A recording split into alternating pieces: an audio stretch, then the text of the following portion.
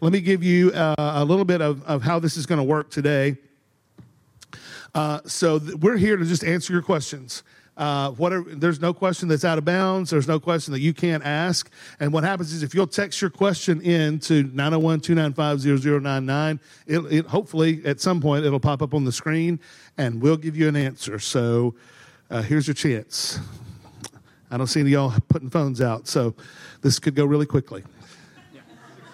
Okay, here we go. So here is the first question. I want to get more out of reading the Bible. Where do I start?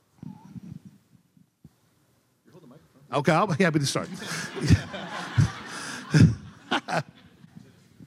Start in Genesis. And actually, if you'll start in the Old Testament, in the book of the law, in Leviticus, and just read through those crazy names, that's a great place to start. I'm just kidding. That's a terrible place to start. I heard Adrian Rogers say this all the time whenever someone would come to know Jesus, that he would tell them to start in the Gospel of John. To start in John, because John wrote a little bit differently than some of the other apostles in the synoptic Gospels of Matthew, Mark, and Luke. He encouraged people to start in John. And I use that same thing. I tell people to start in John, and the same thing he would say. There's going to be some things you don't understand, but there will be more things that you do understand. And the more you do understand, you'll start to understand the things that you don't understand. Understand? And so the big thing is to just start. And so I would say encourage you to start there, but there are multiple Bible reading plans that you can jump into. Multiple of those are online. If you have trouble finding some of those, we're happy to help you find one. But the big thing is to just start. You don't have to get into some long study if you're just kind of getting into it. But just spending any time in the Word is going to edify you and encourage you along the way. Guys, do you have anything else to add to that? I do. I'll add to the Bible reading plans. I really enjoy the Bible app. I'm sure y'all have seen it. It's shaped like a little Bible. If you just look up Bible in the App Store, you'll find it. And they've got a ton of reading plans. One of my favorites is the chronological plan, where it basically walks you through the Bible in chronological order. So it'll skip around different books. But that's been really helpful for me also, just to get the full picture of the story of God from Genesis to Revelation. But they do a great job of laying that out. And it really helps me just from a biblical knowledge standpoint, know what's happening and when it happened and where it all lined up. Yeah, I'd say, so the question is, I want to get more out of reading. So I think something that has helped me, first off, is just praying. So this isn't just a dead book or a book that, you read through once and it is what it is. This is a living word. So I would recommend praying first, asking the Spirit, what do you want me to take out of this? What do you want me to see from your word? So who is God? How can I apply this to my life? But another one that's helped me too is, and you probably have heard it before, but the read big, meditate small. So reading big is like, it's kind of like, I think it was Piper said, as you're flying over the United States, you can get as you're flying over Florida, you can get a big view of like, wow, it's beautiful down there. Like, you see all the different lands, but so you get a broad overview of what Florida looks like, but you don't know what an orange from Florida tastes like. So that's the meditate small. So read big is read lots of Scripture, saturate yourself in Scripture, and trust that the Lord is going to do something from that. Because like I said, it is a living word. And then meditate small, that just means taste the orange. So taste what's in Scripture. Pick one word that the Spirit's trying to bring out from Scripture, and then just pray on that. Even if it's one word or one phrase, that's helped me a lot. So. Yeah, I guess the only thing I'd add to I'm going to ask this question, but I do want to add real quick. The last question says, what I want to get more out of reading the Bible. I know for me it was transformative I know growing up in the South, you're always expected to study the Bible. And so what are you doing for your Bible study? And it was a breath of fresh air when I realized that I didn't have to only study it, that it's okay to just read it. Like, it's okay to just read the Bible. So I would say for people that are struggling to study the Bible, don't study it. Just read it. Like, it's okay to just read the Bible. It's kind of like, we talk a lot about the Seinfeld effect, right? Does anyone in here watch Seinfeld? It's one of my favorite shows, right? So something happens throughout the day that reminds you of a Seinfeld episode you've seen, right? And you quote it to your friend and laugh about it, right? The reason that's the case is because you've seen Seinfeld so much that it just reminds you of stuff, right? What if Scripture did the same thing? What if you had read Scripture so much that you were so familiar with it, not because you've studied it, because you just read it a lot, that you get the Seinfeld effect, but instead of coming up with something Elaine said, it's something that the Apostle Paul said, right? So imagine if you could do that, right? So that's what I recommend for people is just read the Bible. Just get in the habit of just reading it and then study it later. Because as Matt Chandler says, that if you study the Bible without reading it, you usually create heresy. So don't do that. So focus on reading it first and then study it. So, all right, so our second question, speaking of reading the Bible, what is your favorite Bible verse? Yeah, I'll go with that one. We're about to hit. I'm going to say it first because I imagine someone else is going to say it also. But we're heading there in our sermon series through Ephesians. But Ephesians 2:4, talking about the first part of Ephesians 2 talks about us being dead in our trespasses and sins. But Ephesians 4, the two best words in Scripture are "but God." It says, "But God, being rich in mercy, with the great love which He loved us, made us alive together in Christ." And then it goes on to talk about being saved by grace. But I would go with that part of Ephesians. Really, that whole Ephesians 2 for me, I wouldn't say favorite verse, but favorite chapter. It's just so rich, and it's such a good picture of the gospel bringing us from death to life. Yeah, that's fantastic. We do love that verse, those sets of verses.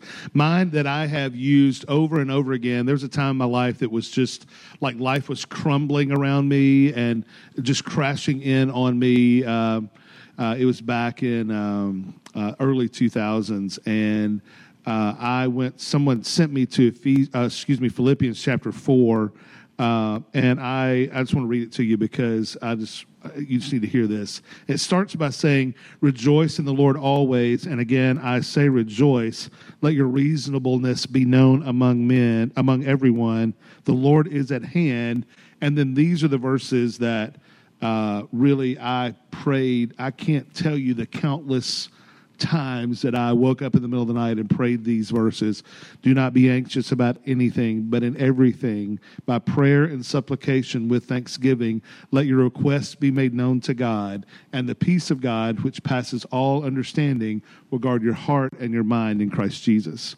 And I claimed those verses. I said, "Lord, you said these are true, and if you said these are true, then I'm going to believe that they're true." And it literally over a long period of time helped me kind of really survive that very difficult time in my life.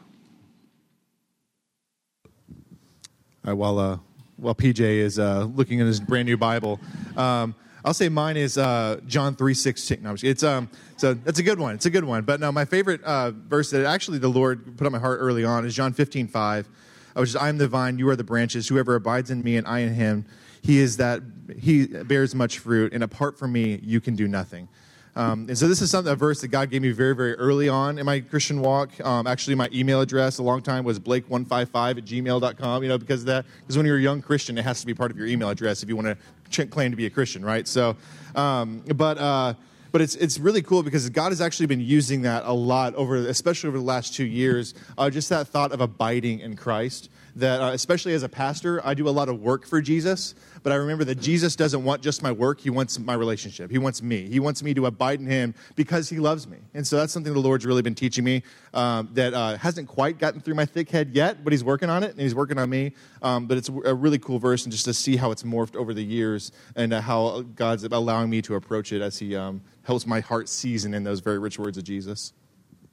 All right, so for mine, I've told the students this, and I can't remember if I brought it up in the sermon, but mine actually came from something I was forced to memorize it was another youth ministry thing. I went with one of my friends, and he's like, "Hey, if you memorize this verse, you get a candy." I was like, "I'm going to memorize it," or it was some kind of prize, and I think it was candy. Anyway, so I memorized it just in time. I was like, I'll memorize it, dump it, but I'll get the candy.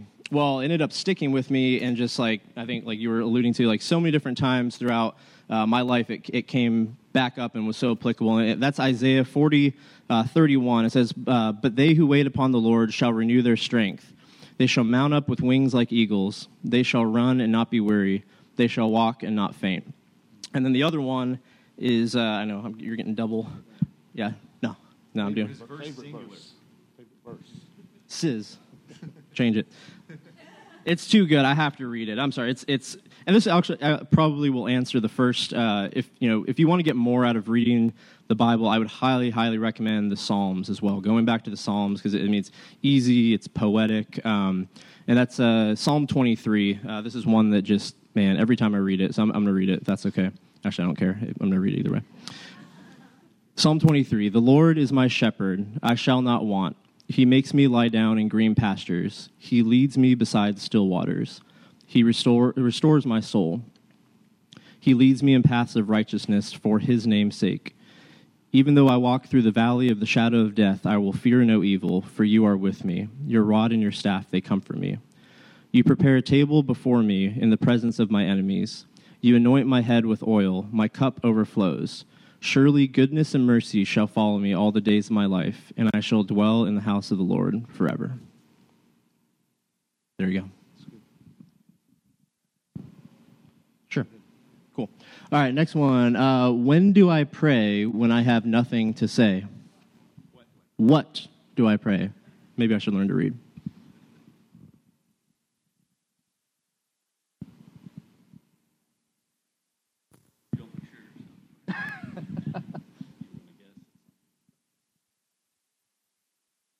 You muted me. That was on purpose. This is just a practical answer to that. Obviously, sometimes it helps just to not say anything and just be silent. Sometimes it's just thank God for who he is, or who Jesus is to you. But I would say, just from a practical standpoint, open the Bible. What Paul just said, go to a psalm and just read the psalm and pray the psalms. Like that's an exercise that I've been trying to do the last few years, is read one of the Psalms and just pray what the author was saying to God. A lot of the Psalms are a prayer to God. And so that's just a practical thing. I just opened this up, and here I am at Psalms 18. The Lord is my rock and my fortress. I love you, O Lord, my strength. The Lord is my rock and my fortress and my deliverer. That's a prayer. You can pray the Psalms and then just thank God for what the Bible's saying about him, because it's true, and it's true for us. Yeah, I would say as well, sometimes when you don't have something to say is the best time just to hear from the Lord. Many times I know I've found myself, and you probably found yourself going just with your long list of things that you need from God, you want from God, you expect him to do, and you kind of cover your list. But many times we just need to stop and be quiet, be silent, and just listen. Listen to the voice of God. Listen for the voice of God. Listen to what the Spirit is actually telling you or calling you to do, or leading you into, or just giving you some rest. Our lives are so busy with noise, and we're inundated with visual things from our phones to our TVs, just life around us. Sometimes just getting with the Lord and being quiet and being silent with him and just say, here I am, Lord. What do you have to say to me? That's a great way to just spend some time with him. Yeah. Thanks. Yeah. That was well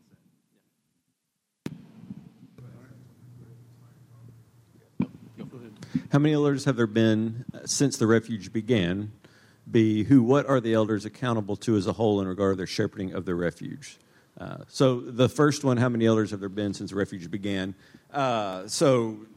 Scott was the first elder when we planted Refuge Church. We merged with another church. Basically, we blew up two churches and started a new church. I don't recommend a church merger. If you're thinking about one, holler at us. We've got some ideas. The first one is don't do it. And so there were two elders when we merged with the other church, and then I came on as the third elder, and then the other pastor left to do other things, and so there were two of us for a while. We added Blake in 2017, and then Paul last week. So 1 to 4. So we're at 4 now, and it's a growing body. It's one of those things that we pray that the Lord continues to grow our team of elders. And what are the elders accountable to as a whole in regarding to their shepherding of refuge? Maybe y'all want that one?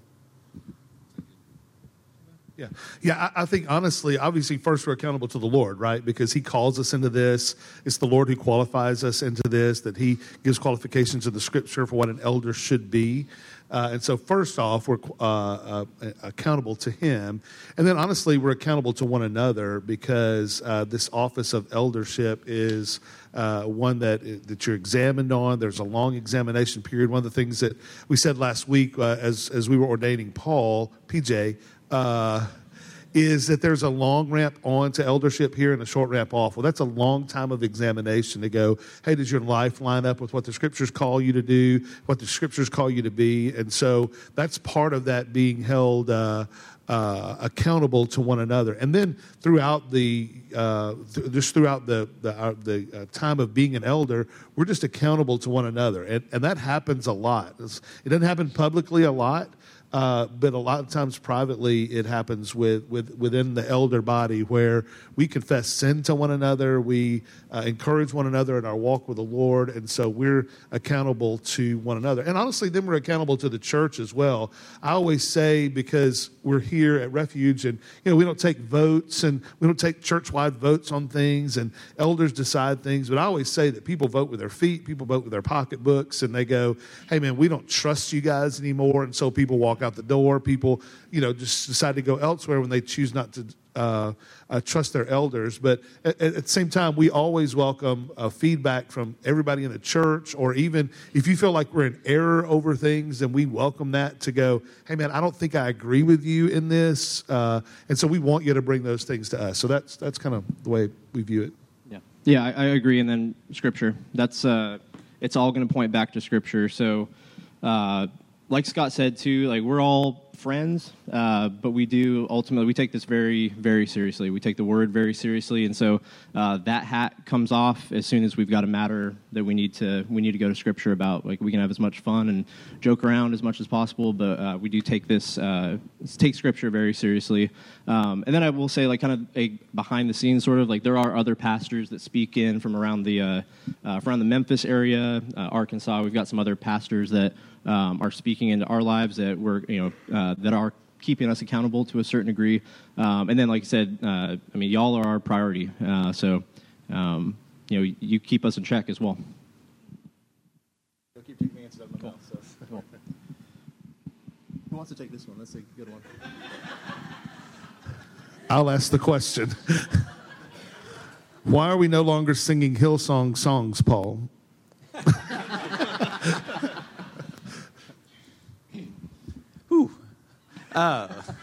Well, I'll say when it comes to music, it's one of the things we take very serious because we're essentially preaching through the songs we are preaching. And so there's a lot of really good music out there. Specifically, we're talking about churches like Hillsong. I'll add Bethel to that. Both churches have amazingly gifted musicians that just write really incredible music.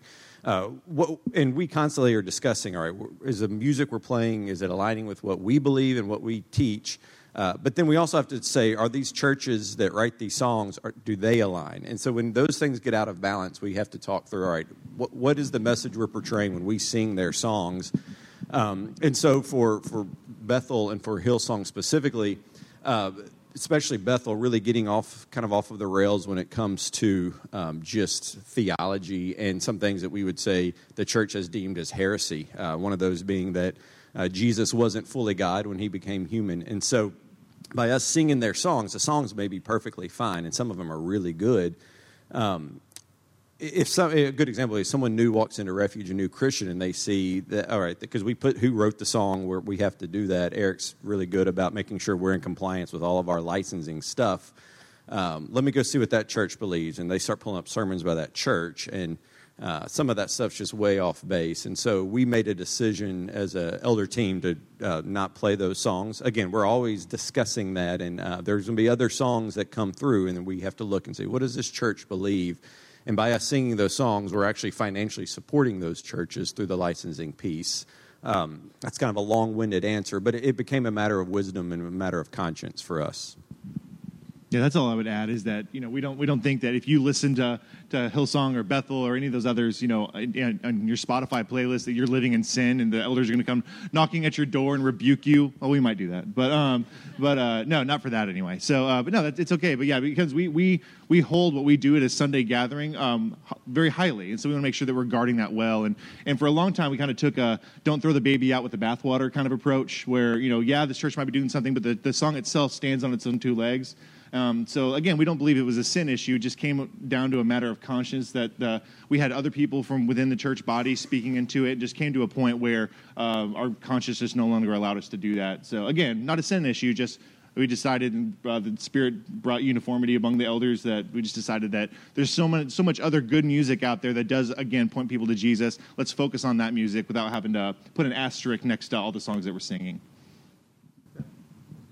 All right, so the next question is, what role do women play in the church, as in baptizing or pastoring or serving?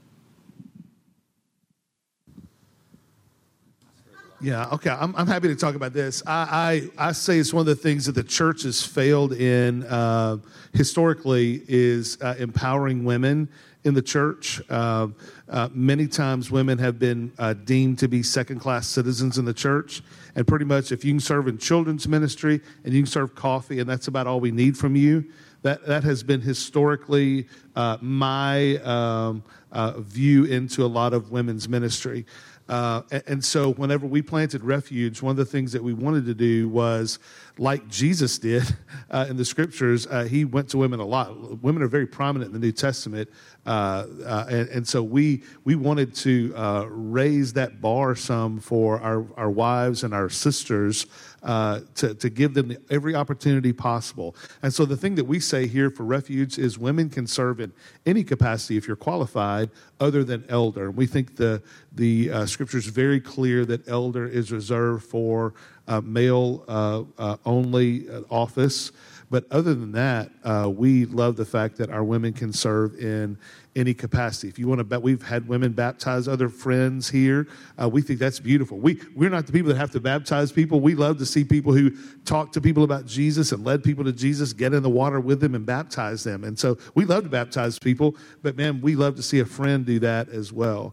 Serving, there's literally no place that you can't serve as a female here at Refuge again, other than elder. And then pastoring is one of those things that so pastor, elder, we kind of hold in the same vein, in the same kind of office, if you will. And so we would say that we would not probably ordain a woman as pastor here at Refuge. Yeah, we believe Scripture that the word elder and overseer and pastor are actually synonyms. Yeah. So they mean the same thing. So yeah, there's not a difference between an elder and a pastor, scripturally.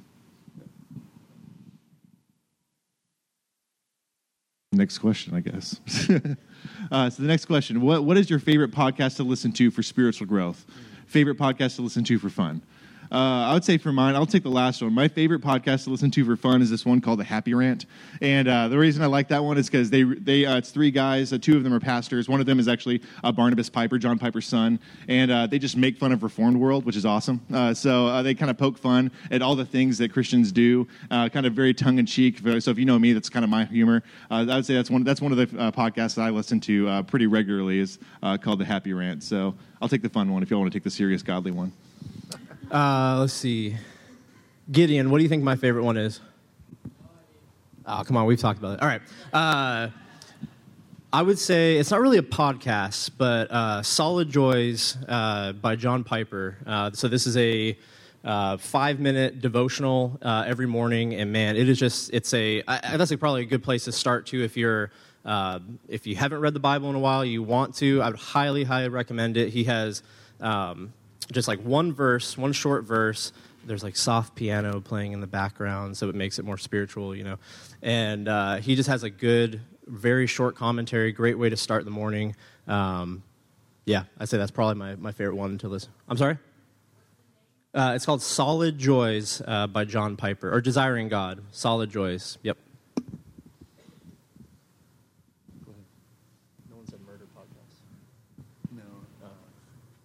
Yeah, I would say I don't listen to them often, but if you haven't listened to this, just in the history of us being part of Acts 29, the rise and fall of Mars Hill is fascinating. That's just a good one to jump on and listen to if you want to listen to some history of Mars Hill Church and Acts 29, and then kind of what happened with that whole saga. There's another one I thought of too. So for news, there's one called The Pour Over, and that is a very basic 5-minute, I think it's like 5 to 10 minute, just big news events. But at the end of every event, they have like a short scripture and kind of like how we should look at it from a Christian worldview. So I've been enjoying that one. And then if you want a more in-depth, long form, highly recommend The Briefing by Albert Mohler. He kind of goes, this guy just reads and reads. You guys?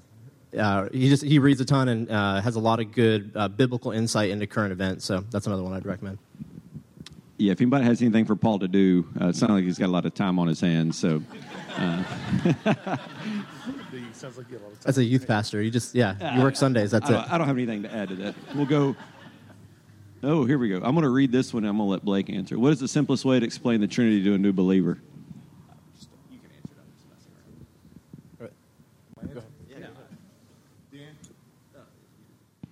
around. The simple answer is there's no simple answer. So, has anyone ever tried to use analogies to explain the Trinity? What are some analogies y'all have heard before? The water one, right? So there's water, but sometimes it's steam, sometimes it's ice, sometimes it's liquid. So what's the problem with that analogy?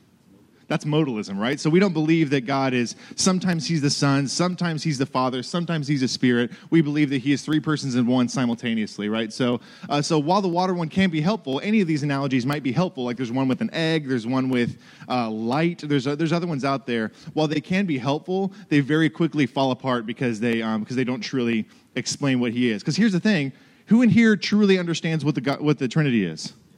None of y'all do, except for me. And nobody. It's one of those things. It's one of the things like we read in Deuteronomy where God says, "Unfathomable are His ways." Right. So there are certain things that our tiny human brains just can't comprehend, and the Trinity is one of those things. So we believe that there is one Godhead. So we're not polytheists. We don't believe in three different gods, but He is expressed in three different persons who are co-equal in authority, co-equal in godness and divinity. And you even see evidence of that, like back in Genesis 1, when it says, "Let us do these things." So you even see this Trinity speaking in plurality sometimes throughout the Scriptures. So the answer is, what is the simplest way to explain the Trinity to a new believer? I would just talk about, I don't know. There's really not a simple way to do that. But I would just focus in on what the Trinity has done through us through the work of Jesus. So if it's a new believer, focus in on who they are and their identity in Christ, and then trust that the Spirit, who is also part of the Trinity, is going to do his work in helping them with whatever understanding he chooses to lead them to have. So you don't need to get in the weeds of trying to have them do a whiteboard drawing of the Trinity.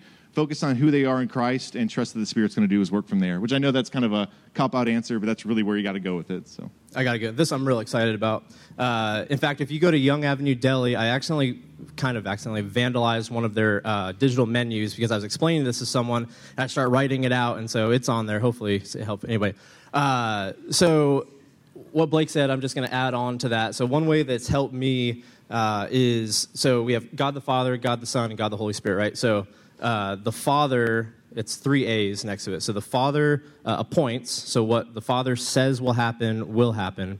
The Son accomplished, so Jesus accomplished it perfectly, and then the Spirit applies. So the Spirit is the one who's applying it in our lives. So the Father appoints, says it's going to happen. The Son accomplished, it's finished, and then the Spirit applies. I just thought that was helpful. Yeah, that's good. And I would even encourage you in your language to speak in that language of God the Father, God the Son, God the Holy Spirit. It just helps to remind ourselves. It's just good language and good vernacular to use, just to remind people that all these pieces of the Godhead are God. There's not a junior member of the Trinity. There's not, this Holy Spirit is not some forgotten, he's not the guy that's kind of left over and, okay, now you go do your work or whatever. He's always been at work just like the rest of the Godhead.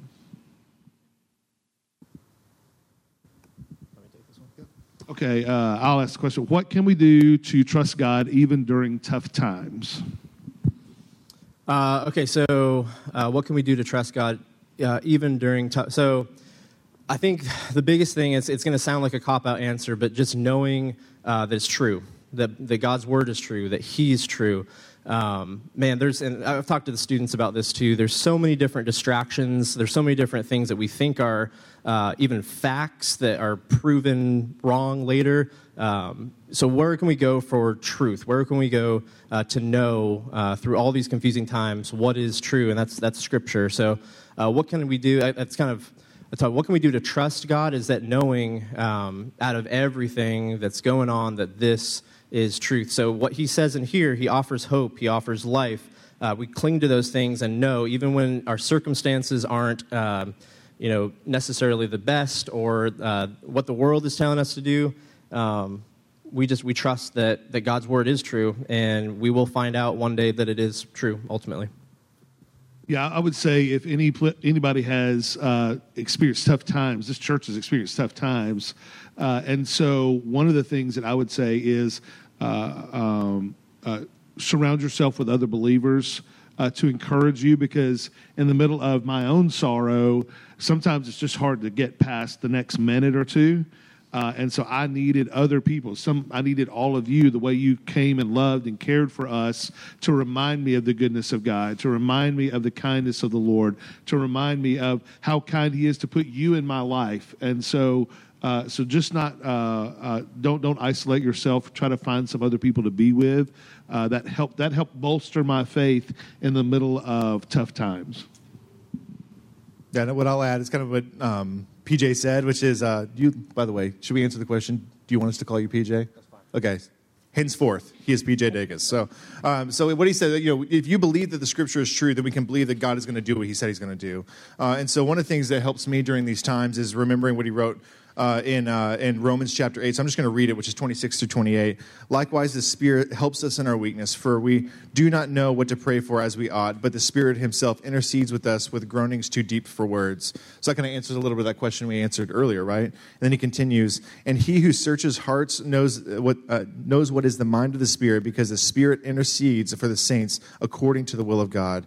And we will know that for those who love God and all things work together for good, for those who are called according to His purpose. So we know that the Spirit we're not alone in those hard times. We know that the Spirit is interceding for us in that moment, and we know that God promises to work these things out for good, even though we might not understand what it works out. Now, I understand that sometimes that can be weaponized and tell people to stop feeling those feelings because we know it's going to be for good, but don't forget about the beginning part of that verse, that we know that the reason it's good is because God is at work in that, and God is there interceding for us on His behalf. So that's always been very helpful for me in those moments. I got one more. So just a real practical thing you can do as well is journal. So keep a journal and look back at when God has brought you through something. So that's helped me tremendously, where the journal, yes, but also just remembering. We see it in Genesis so often, remember, and that God has already done it before and He'll do it again. So, but it's really cool to have something just to look back on and be like, wow, He brought me through that before. What's to say He's not going to do it again, because He will. And I'll just add one last thing there. I think it's helpful to also remind ourselves who God is. In the middle of our sorrow, it's easy to say, God is the one that let me down. God's the one that caused this.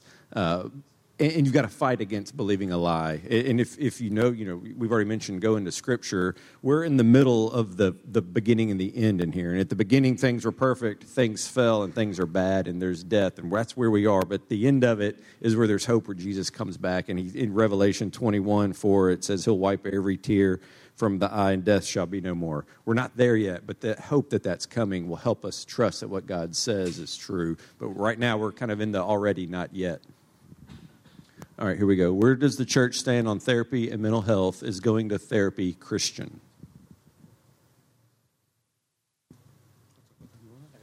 Go ahead. I'll speak to it. Actually, I've talked a lot. So when I asked you if you want to answer it and you said yes, the answer was no. Okay. Anyway, so where does the church stand on therapy, mental health? Is going to therapy Christian? I'll say I hope so, because I go to therapy. But I believe the way I see Christian counselors, like there's some that are very helpful. There's one that I go to as a couples counselor. There's ones I go to personally that they themselves are Christians. And here's kind of my own personal take on that is that we are fearfully and wonderfully made, knitted together in our mother's womb, right? So God also knitted together our brains and our neurons and the chemicals that make those work. So a lot of times, people might ask, well, should you pray for this to go away, or for your depression to go away, or should you take medicine? And I would say maybe it's a both and I'm not sure, and that's why we need to talk to doctors who are able to help us with these things. And speaking from personal experience, that I over the last couple of years have battled with depression personally, and therapists, Christian-based therapists who help me point to chemistry and biology, but also to Scripture, has been incredibly helpful for me.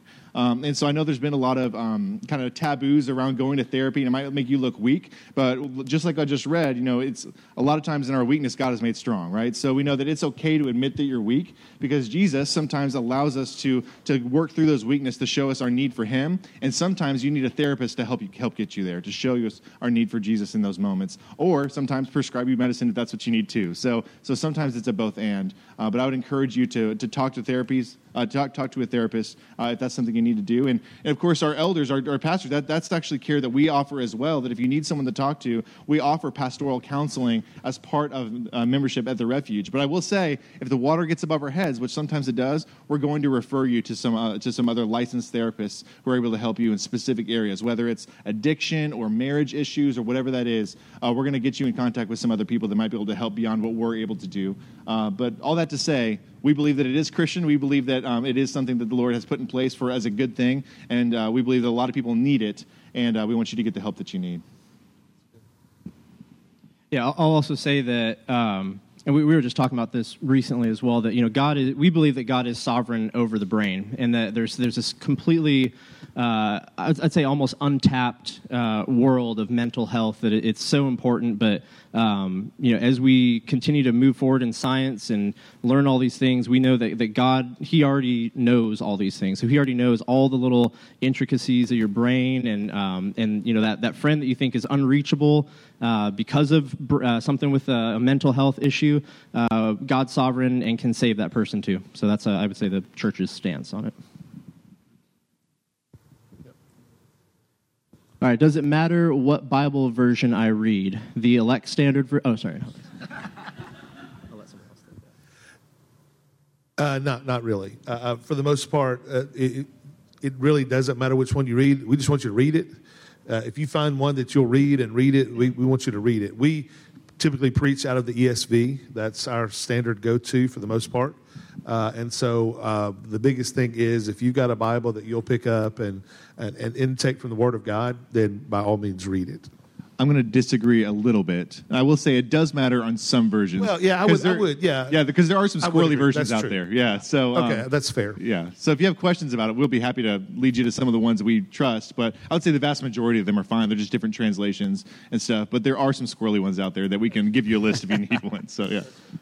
If you have questions, ask us. We may or may not know. I like, in my daily reading plan, I like the Christian Standard Bible. It's relatively new and a little more plain English. I don't know that. That's in one of Blake's squirrely You gonna translations. go hunt wabbits? The English Standard Version. But when I'm reading like my daily plan and I'm just trying to read, y'all are all. Yep.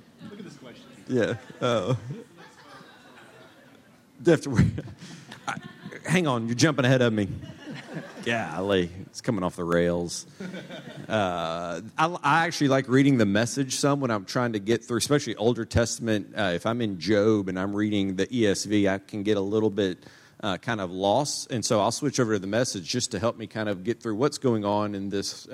But if I'm doing like kind of like what Blake just said, if I'm doing some deep study, maybe planning for a sermon, it might be helpful for me to go to a more word-for-word translation like the ESV or the English Standard Version. You want me to go on to the next one, or did you have something to add? I was just going to say, there's also something online where you can see if you're trying to decide which one to read. There's a one side's literal, and I forgot what the other. It's like, yeah, it's just like or thematic maybe. I can't remember, but it's showing you one like the word for word translations versus more ideas, which I would say is like the Message is on this side, And I think the ESV does line up. And personally, that's what as far as readability, which the CSB is good for that. But ESV is a good literal and readable translation. But it's, like Scott said, read them all. Not all, most.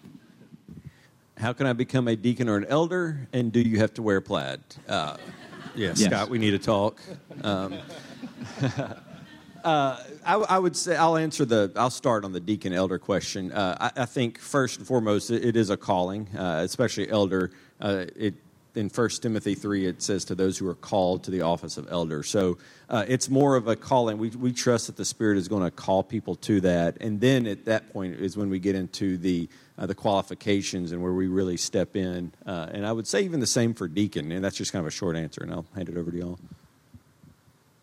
Yeah, I would say as far as a deacon goes, deacons are servants. That's why deacons were ever appointed in the first place, was to be a servant, to really take some time and some weight off of the elders at the time, to give them some more time to pray and to study, to preach. And so how do you become a deacon here?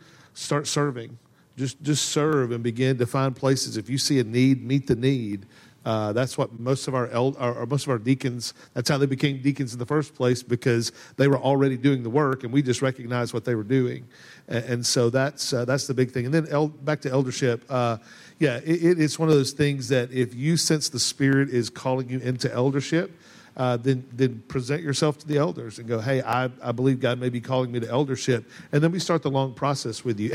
And so just because these four guys are sitting up here, these aren't the only guys that have ever entered into eldership. Other people have entered into eldership and aren't sitting up here with us at this point. And so because it is a high calling and there is a long process, some people end up sitting here like PJ, or some people, don't end up qualifying themselves to hold the office. Yeah, I was gonna say this one's kind of a one that's near and dear to my heart. I think plaid is probably I would say not a requirement, but it's I would say open-handed. It's kind of a halfway closed hand. Yeah, I mean the one thing we do disagree on is beards. The longer the beard, the more theologically sound you are. Scott's off the rails. I'm not wearing plaid and I don't have a beard. It's been nice knowing you. Yeah. Are you qualified? I don't know. We'll find out. All right. What does it look like to be a missionary in my context? What if my work doesn't allow it?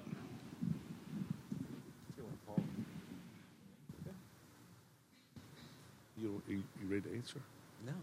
Okay, I'll start this a little bit. So it looks different in everybody's context. So I don't know who asked this, so I can't specifically answer what it looks like in your context. But I'm assuming this next question is giving a little bit of insight into that. What if my work doesn't allow it? Well, your work may not allow you to proselytize or just, openly share the gospel with people, but your work does allow you to love and care for people. Your work does allow you to serve people. Your work does allow you to invite your coworker over to your home or out to lunch or something like that. And so I've found myself in not necessarily this particular context, but just in a place where I'm like, how do I serve people? Or what do I do here? Or what's my next thing? How do I show that Jesus loves people? And I just started serving people, and I just started doing some things, throwing the trash away or taking somebody's plate for them and putting it in the trash after lunch. Just small things to begin to love and care for people that, to be honest with you, many people in our society just don't do today. Kind of separates you and makes you a little bit different and says, hey, there's something different about this guy or this girl. And it may spur a conversation that somebody asks you about. But those are just little tangible ways that we love and care for people is a good starting point to a next conversation of, hey, why are you doing that for me? Oh, let me tell you. Yeah, I'd say with I've been in context before overseas where it was literally illegal to proselytize and to talk about it. So, but I will say it's never illegal to answer a question. And so I will say that you can, if you talk to somebody, if you listen to people's stories and ask people their story, and truly get to know them and listen and hear, not just wait for your turn to talk, but literally listen and hear their stories, they're going to ask you questions about yourself as well. And at that point, you're just answering a question that they asked you. And as Christians, that's part of our identity. Jesus is going to come up a lot, probably, right? So as people are asking you questions. So I'd encourage you just to get in the habit of learning people around you, their stories, and then they're going to ask you about yours. And then Jesus, as a Christian, is going to be part of your story. So that's a really natural way to get into that. Even if your work doesn't allow it, hey, man, I was just answering a question. That's all I was doing. So that's how, honestly, that's literally a strategy I used overseas where it was illegal. And then I would say, how do we be a missionary? One thing I do want to say to that is that at the end of every service, what do we ask you guys? What are you? And you say, missionaries, right? So I know a lot of us that we want to be missionaries, but we don't want to add all these things to our schedules. We're already so busy, especially for us in the suburbs. We already have all these different things that we're doing. And so what I would encourage you to do is, what are ways that you can be a missionary without adding a single thing onto your schedule? And one of the things that Pastor Scott taught me early on was do what you are already doing with gospel intentionality, right? So PJ already talked about the sovereignty of God. What if God in his sovereignty puts you at that baseball field on that Tuesday night? Or what if God in his sovereignty puts you at that, that shift at work that day? And we believe that God in his sovereignty has put you where you already are. And as a Christian, you have the good news that Jesus rescues sinners. So in those contexts that he has already placed you, you can be a light in a dark place. So, and I would say we also have the helper of the Spirit with us. So pray for those opportunities that, okay, God, I'm going to work. Please allow an opportunity to come up. And here's the thing. God likes to answer that prayer. And so be ready for it and ask for God to give you ears to hear it and eyes to see those opportunities, and you're going to be able to do that. So, those are the things that I would say when it comes to being a missionary in our context. And I'll just add, as the one of the elders, the only one that has a day job, I'm the only lay elder here. I make my money elsewhere. That's a better way to put it. And I'll just say, so often we segregate our Christian lives from our secular lives, and so we've got our Sunday, our church life, and then we have our secular life. And so if someone at your work found out you were a Christian, would they go, really? And if you have trouble answering that, then maybe that's where we need to see where that divide has. Am I really living like a missionary, or is it kind of like what Blake was saying, and Scott, are the way that we're living our lives, the way we treat people, the way we serve people, the way we work hard at our job, does it align with what we believe about our Christian lives? And those shouldn't be segregated things. Living like a missionary means those two are on the same path. We can be Christians and we can be missionaries outside of Sunday gatherings. Oh, it's back.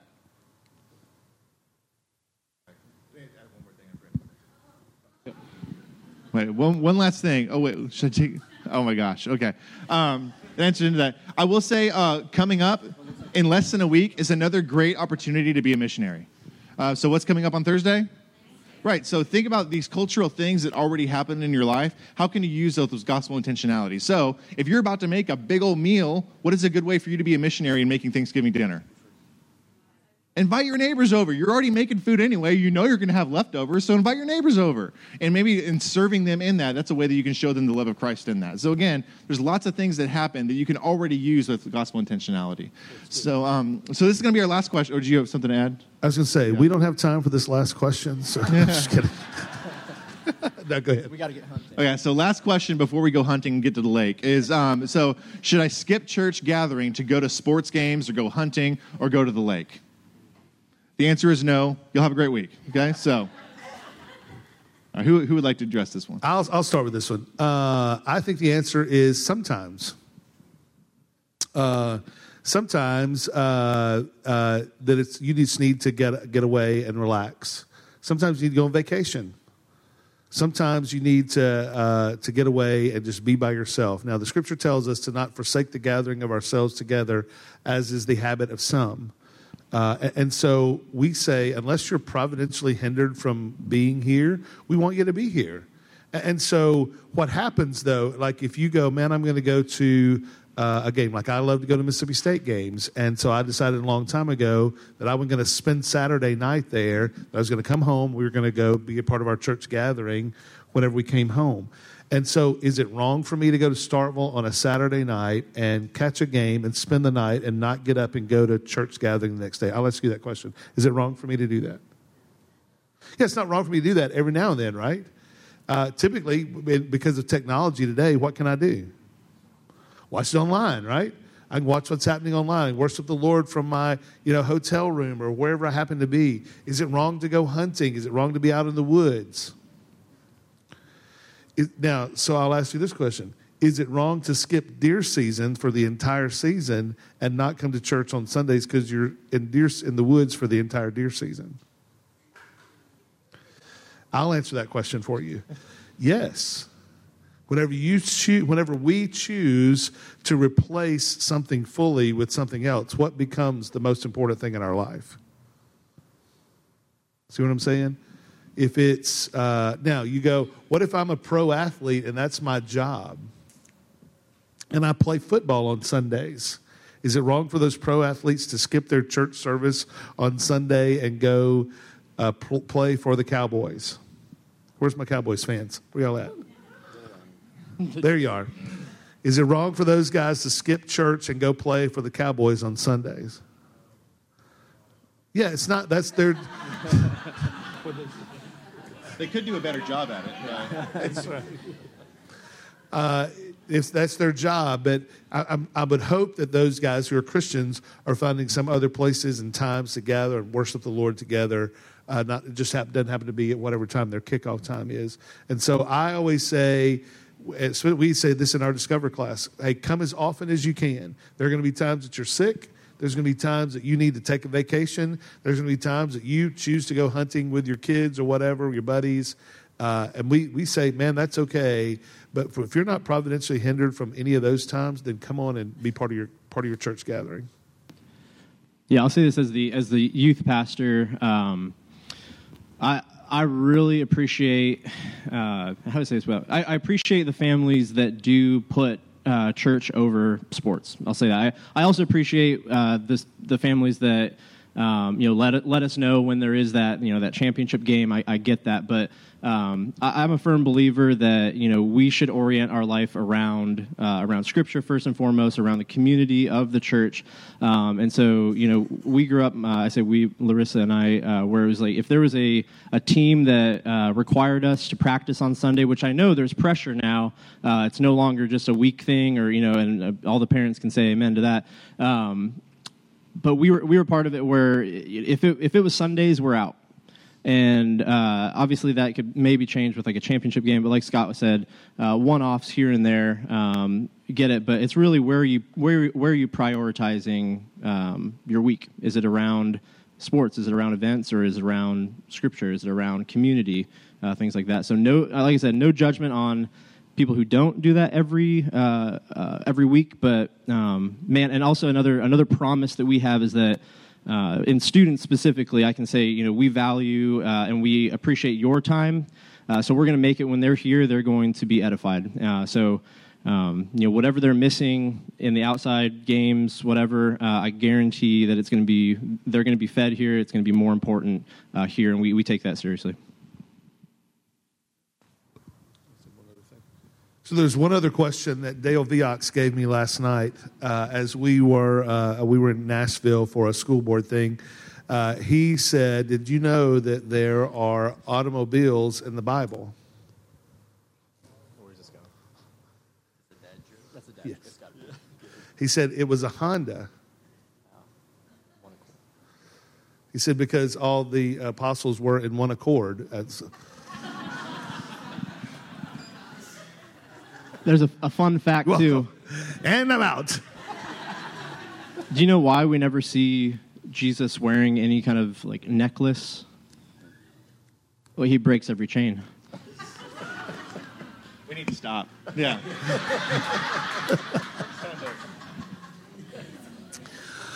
Hey, so you may have some more questions that maybe we didn't get to your question, or you may have some other questions that are like these last two. And if so, by all means, we have open doors. We're happy to answer any question that you give us, any question you may have about what we do, why we do things, why we believe certain things, why we make decisions the way we make decisions, by all means, please ask us. We literally will tell you anything. We'll share anything with you. We're open books for you, and so we're here to serve you. We're here to serve you, the church.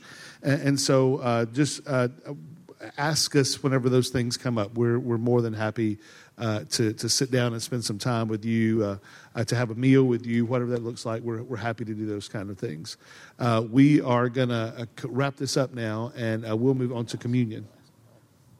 Oh, yeah. And so was this helpful?